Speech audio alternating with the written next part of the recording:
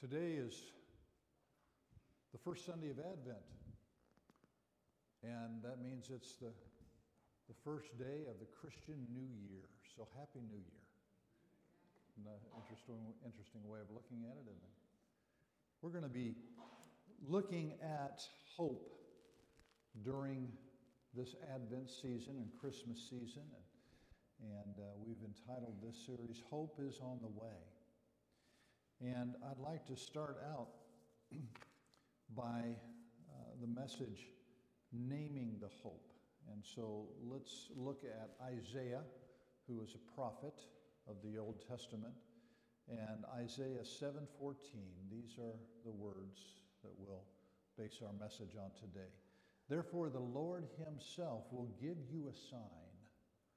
The virgin will conceive and give birth to a son, and will call him Emmanuel. May the Lord add his blessing to the reading and hearing of his holy word. Let us pray. Lord God, speak to us through your holy word, and may this witness to your word be faithful.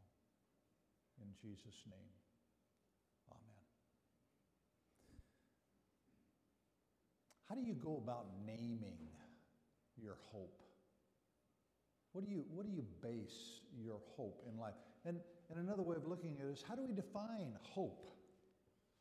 Well, hope is defined in different ways, as you can imagine. And in this world, we see at least two different ways that people use the word hope.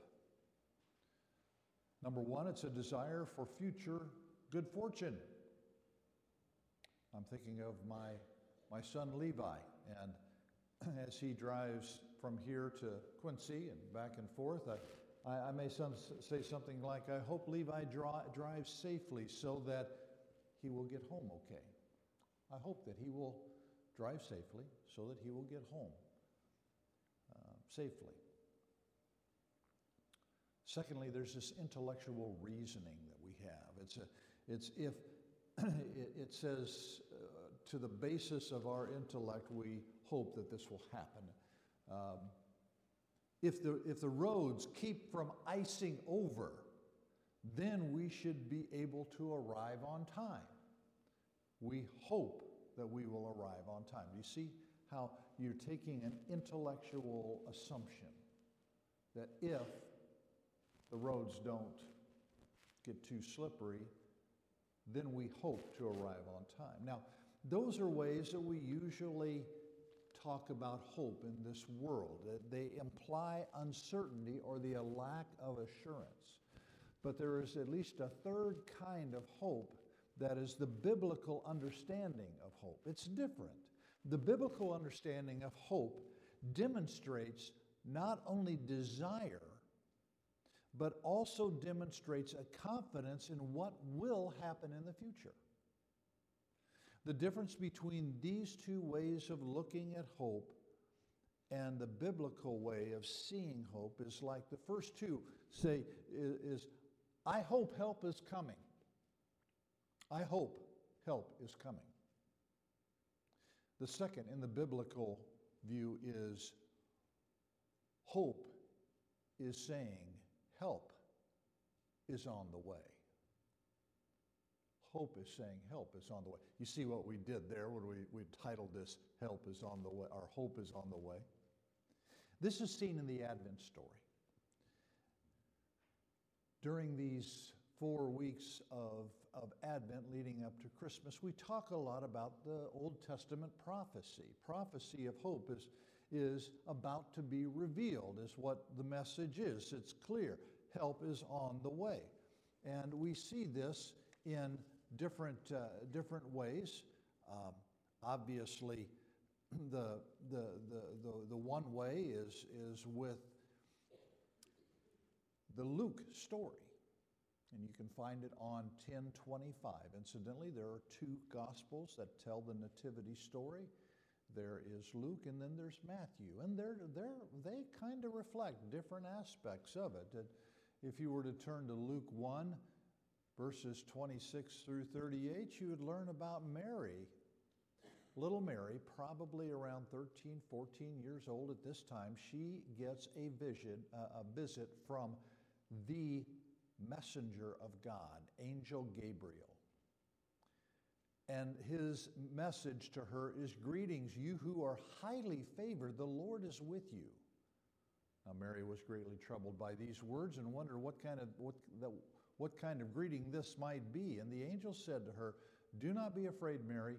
You have found favor with God. You will conceive and give birth to a son, and you are to call him Jesus.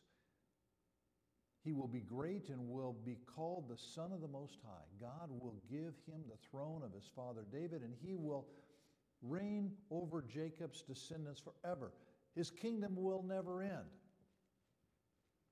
Being who she was, this young teenager, she says, "How will this be, since I am a virgin?" And the angel goes on and explains, "The Holy Spirit will come on you, and the power of the Most High will overshadow you. The Holy One to be born will be called the Son of God." And then goes on to say, "Elizabeth, your relative, even she is going to have a child in her old age. And she who was said to be unable to conceive is in her 6th month. For no word from God will ever fail." Mary simply says, "I am the Lord's servant. May your word be fulfilled." Then the angel left her. And if you read on in the story, you'll see that Mary goes and visits Elizabeth and stays with her for about 6 months until the baby is born. At least that's what I said. Why would she leave right before the baby would be born?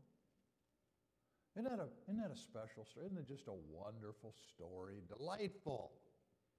How God works in creating this revelation of prophecy from the Old Testament, that a virgin will give a birth to a son and will be called Emmanuel. There's one thing that's left out of Luke.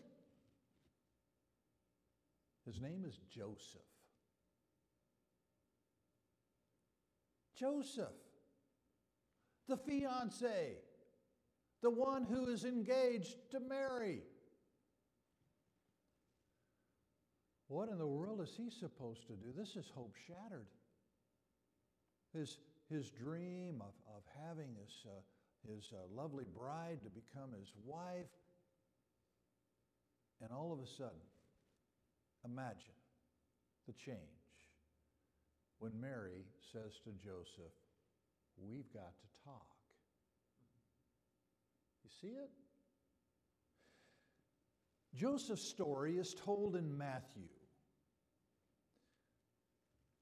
It starts out in Matthew 1, verse 18 and following. It says, This is how the birth of Jesus the Messiah came about. His mother Mary was pledged to be married to Joseph, but before they came together, she was found to be pregnant through the Holy Spirit. Because Joseph, her husband, was faithful to the law and yet did not want to expose her to public disgrace, he had in mind to divorce her quietly. Devastated. Joseph, by the Old Testament, could do one of three things. Number one, he could have her stoned, kill her for her unfaithfulness. How could he do that if he was just engaged? Well, back then the engagement was a legal binding contract between a man and a woman that could not be broken unless through a divorce. Even though they weren't fully married, even though they were separated until the marriage day, they still were considered, in the eyes of the law, bound together in that engagement. And so a divorce would be needed. One would be to have her stoned. The second is to drag her in front of the city officials in a public place and publicly disgrace her to where she would probably be cast out of society. But he finds a third way. Notice what it says. It says a lot about Joseph. That he He wanted to keep the law. He was faithful to the law, yet he did not want to expose her to public disgrace. So he had in mind to divorce her quietly. And then as you read on, you can see that after he had decided this, that this is what he was going to do, an angel of the Lord appeared to him in a dream and said, Joseph, son of David, do not be afraid to take Mary home as your wife, because what is conceived in her is from the Holy Spirit. She will give birth to a son, and you are to give him the name Jesus, because he will save his people from their sins. But then look what happens right after that. Verse 22. All this took place to fulfill what God had said through the prophet, the virgin will conceive and give birth to a son, and they will call him Emmanuel, which means, do you know? God with us. God with us. And so Joseph woke up and did what the angel of the Lord told him to do, and he took Mary home as his wife, but they did not consummate their marriage until she gave birth to a son, and he gave him the name Jesus. Emmanuel is a Hebrew word meaning God with us, and expresses the wonder of the incarnation, that God became flesh and made his dwelling among us. You remember from the Gospel of John, the first chapter, the Word became flesh and made his dwelling among us. This is the birth of Emmanuel to the Virgin Mary. But it was a fulfillment of a prophecy from Isaiah chapter 7, verse 14, from 700 years before then. And it was part of Isaiah's prophecy that dealt with Ahaz, a wicked king who ignored Isaiah's advice and sought other ways to correct a political crisis. It was spiritual crisis as well. Have you ever known of another time where it seems to be an upheaval of spiritual and political culture? How about today? How about today? But the message of Emmanuel was not forgotten those 700 years before. It became a prophecy of what would surely come. The Messiah would come. If you were to turn to 1140, you would see words of Paul, who explained this in Romans chapter 15. And in Romans chapter 15, verses 12 and 13, we have these words. He's quoting different pieces of Scripture. He's talking about how the Gentiles have an opportunity to be a part of this God with us. And when you get to verse 12, he says, and again, Isaiah says, the root of Jesse, Jesse being the father of David, the root of Jesse will spring up, one will arise to rule over the nations. In him, the Gentiles will hope. Will hope. And then he says, may the God of hope fill you with all joy and peace as you trust in him, so that you may overflow with hope by the power of the Holy Spirit. There it is. The God of hope will fill you with joy and peace as you trust him, so that you may overflow with hope by the power of the Holy Spirit. Do you see the difference? There's an assurance there that this will happen. Matthew's use of this verse was extraordinarily appropriate in light of Mary's unique virginity and the incarnation of Jesus, who was God in human flesh. Now, the biblical understanding of hope demonstrates not only a desire, but it also demonstrates the confidence in what will happen in the future. All the way through the Bible, you will see this. All the way. Well, maybe there's that one point. That one point called the crucifixion. When Jesus had died on the cross. Imagine what that did to the followers of Jesus. One of the stories is from Luke 24, verses 13 through 35. It's called the road to Emmaus, and there are two disciples that are walking away from Jerusalem after the crucifixion and the rumors of the resurrection. And a fellow journeyman joined them. They didn't recognize it, but it was the resurrected Jesus, and they heard him ask a question. What are you discussing together as you walk along? And the two stood there with their faces downcast. And in Luke 24:18, it says, one of them, named Cleopas, says, "Are you the only one visiting Jerusalem who does not know the things that have happened there in these days?" What things? He says, "About Jesus of Nazareth." They replied, "He was a prophet, powerful in word and deed, before God and all people. Chief priests and the rulers handed him over to be sentenced to death, and they crucified him." And then there's this statement in verse 21. "But we had hoped that he was the one that was going to redeem Israel." Maybe that was the one time in the Bible that we see hope lost. But we had hoped that he would be the one.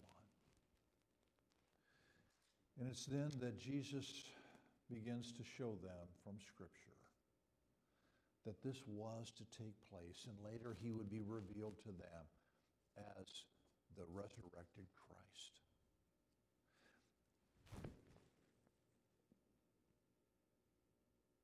Emmanuel, God with us. That's the naming of our hope as disciples of Jesus Christ. Don't forget that. You'll remember that at the end of Matthew, if you were to turn to Matthew 28 and you would look at the final words, there's the Great Commission that we talk about, where Jesus tells them to go into all the world and to make disciples. But then the very last sentence of the Gospel of Matthew is an affirmation of Emmanuel, God with us. It's when Jesus says to his followers, and he says to us today, "And surely I am with you always to the end of the age." There you have it. Emmanuel, God with us. That is our hope. And that's what we plan to focus on during this Advent and Christmas season. But right now, let us prepare our hearts and minds for Holy Communion.